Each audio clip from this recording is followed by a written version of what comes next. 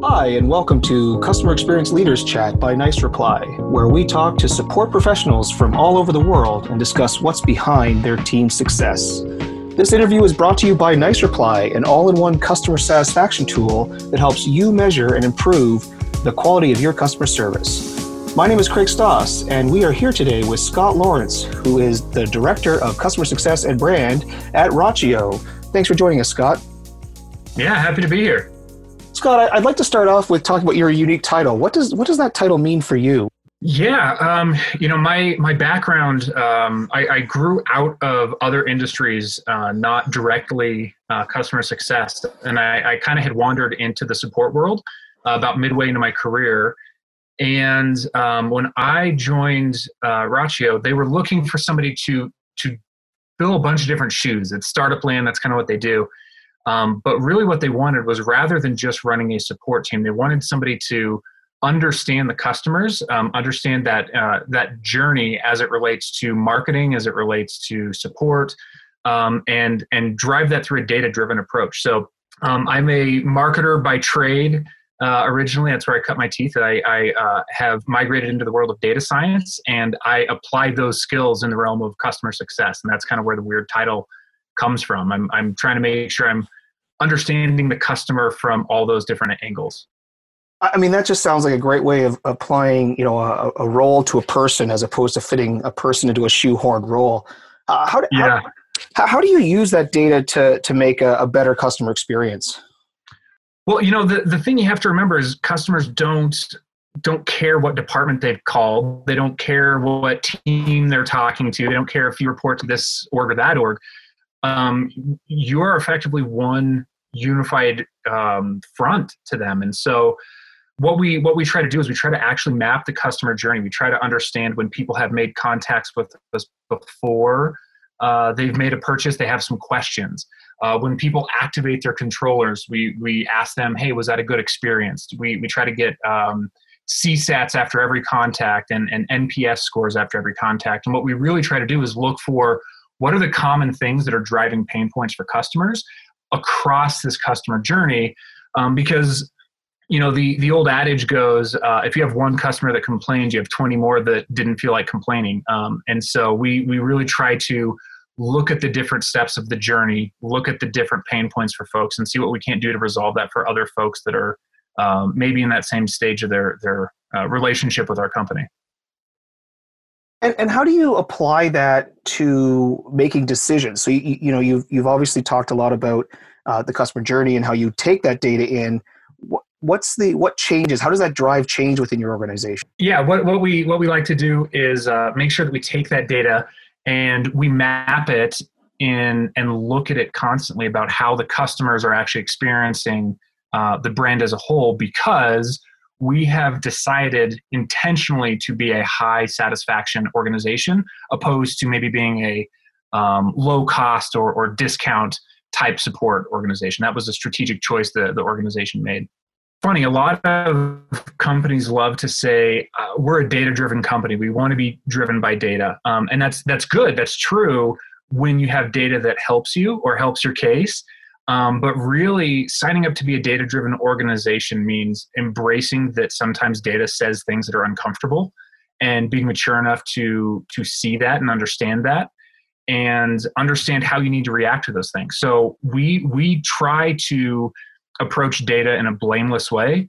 When we see numbers going down, when we see CSATs start to drop, the question isn't whose fault is this, who's going to be in trouble. It's what's driving it, what can we do to fix that? And so what we do is we try to present data agnostic. I'm a big fan of the old Star Treks. And so I always try to remember, be Kirk or be Spock, right? Spock is logical and he's unemotional, and that's how you want your data to present. And then sometimes you want to, turn into Kirk and go punch aliens and get stuff done. But that's how we try to present that data in a way that helps us inform decisions so that we can all react and make the best decision for our customer. Great. So on that spectrum of low cost to high experience, how do you find that optimal spot? Is the optimal spot always on the customer experience side, or is it somewhere in the middle to be able to balance the business needs? Yeah, this is something that I think comes up a lot for CS managers. Is you have executives that are looking at P&Ls, and in a vacuum, it just seems like a cost driver. And so they say, well, I want those costs as low as they can be, but they also want their customers to have this great experience and love the brand. And the reality is there's just some trade-offs there. And if you go too far in one spectrum, where you just say, hey, we're going to do everything we can for our customers all the time, the pragmatic reality is that you're a business, and you there's a diminishing returns point where you just, to get that last customer happy, sometimes people are just not going to be happy with your product, and you can chase an impossible target. And you go on the other side where you just keep cutting, you keep cutting, you keep cutting. And the reality is either you're stretching your agents thin, you're cutting tools that help them provide a better experience.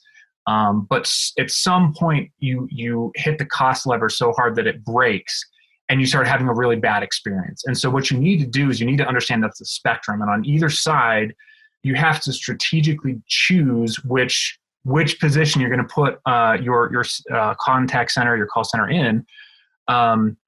As you move up the spectrum, we like to measure our CSAT scores, and we compare those against a bunch of other metrics in the marketplace, in our business, and other departments, and we say, okay, what is the actual throughput we're getting from our agents, and how much can we push them so we're being cost effective before we start seeing dips in customer experience, and then we try to march it back a little bit. So we're trying to be a master to both, but the leadership team really understands that you don't get to have both. You do your best to strike the balance, and you have to pick where that balance should be. I mean, this is a really great way of phrasing it, a really good analogy to have this as a spectrum, and just recognition that customer experience has a cost, and a poor customer experience probably costs less. And that's an interesting way to look at it. Your business is very seasonal. You have demands, especially in the summer and spring times. How do you keep the staffing appropriate while also maintaining that spot on the spectrum you've chosen to sit? Yeah, we do ramp up quite a bit. A big portion of our business happens during the spring and summer months, and we still are active off season, but that's really when we're getting a lot of our support tickets. People are turning on their systems for the first time. They're starting to get their yard into gear for the year. And so we have to watch this stuff really carefully. And like I said, we do keep an eye on our controller activations, how many new customers are coming online. And we compare that to our CSAT scores in aggregate. And when we start to see those things dip at a certain point, we've actually, as I mentioned, I have a bit of a data science background, and we've created models where we can actually predict what goes into a customer satisfaction score. And if you push your agents too far, if the wait consists for too many weeks in a row, you can have a busy week as long as they catch their breath. If it's busy and busy and busy, that consecutive stuff starts to erode CSAT. And so what we do is one of the key variables there with all these other pieces is how many agents do you have on the floor? How many agent hours are you applying? And at a certain point, you can just kind of create an equation that says, hey, with all this other activity in the business, we've seen when that gets to this level, our CSAT drops. Don't let it get to that level, right? When you start seeing your agents' activations, when activations per agent staffed gets above a certain point, you need to make sure that you're getting people ready, because you're going to get a flood of tickets from all these new customers that are turning their systems on. So we do our very best to stay ahead of that curve and see what's coming a couple weeks in advance. This just sounds like an incredible use of data.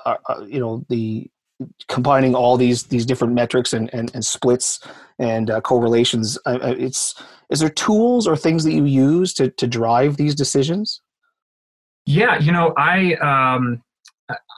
I think you can do a lot of damage with a wide spectrum of tools. I am partial to SQL, and so I try to get my stuff into the world of databases as much as I can. You can do a lot of impact by just looking at Excel spreadsheets. And guess what? If you guys don't have Excel, Google Sheets is free and is pretty decent as well. So what I like to do is I like to just track activities, and pick your thing you're measured against, your a day or an hour or a week, and put some other key metrics from the business into that and just see what you start to find, right? A scatter plot is a really powerful, really fancy piece of data science that's really accessible too. You make an axis of how many units are we selling going up and down, and what's our CSAT going left and right. That can tell you a lot of stuff. Swap any of those up and downs out with, how long are our wait times? How long are our, what is our abandon rate? And you can start to see the things that actually drive your key performance. And yeah, there's Python and there's fancy tools and there's SPSS and there's also Google Sheets, and you can get pretty far with just that. I mean, this is just great. It's these comparisons I think that people are missing. I think often people collect a lot of data, the different types of metrics you spoke about, caseloads by season, tickets per head count, activations per head count, things like that. But then using that and to build one big solid picture up front is very interesting. It sounds like Rachio was bought into this, as part of you being brought on board. Sometimes getting data and analytics people and data scientists into companies is not that much of a no-brainer for companies.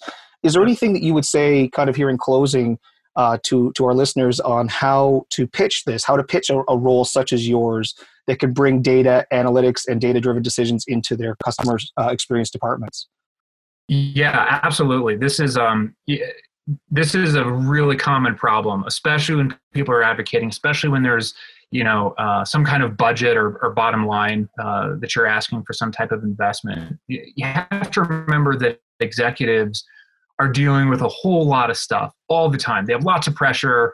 They're thinking about a lot of things, and so they're taking bits of information in little bite-sized snacks. And the most important thing to do is recognize that what you need help with is really solving a problem. And if you present some of these challenges of, hey, I need a different type of analyst that can help us do stuff. I need some better tools so I can analyze these things better. Don't ask for what you need and what it costs. Tell them what they will get in their role by providing this for you. And that usually makes it a lot easier to sell. Hey, I have this idea that if we could see data a little bit better, we could actually drive our costs down more than the cost of these tools. I don't know for sure, but here's the things I think, here's my plan. Can I go ahead and get this thing done? And I think that is a lot easier to digest than, hey, I need a database where I can start putting these tables and I need to get my average call time down. And don't overload folks with the details. Sell them on the vision and sell them on what they will get out of it by helping you get there. That's great. Some great insight. I want to say thank you all for listening to our Customer Experience Leaders Chat by NiceReply, and thank you to Scott from Rachio for joining us. Make sure to check out our other support interviews and more quality content at nicereply.com.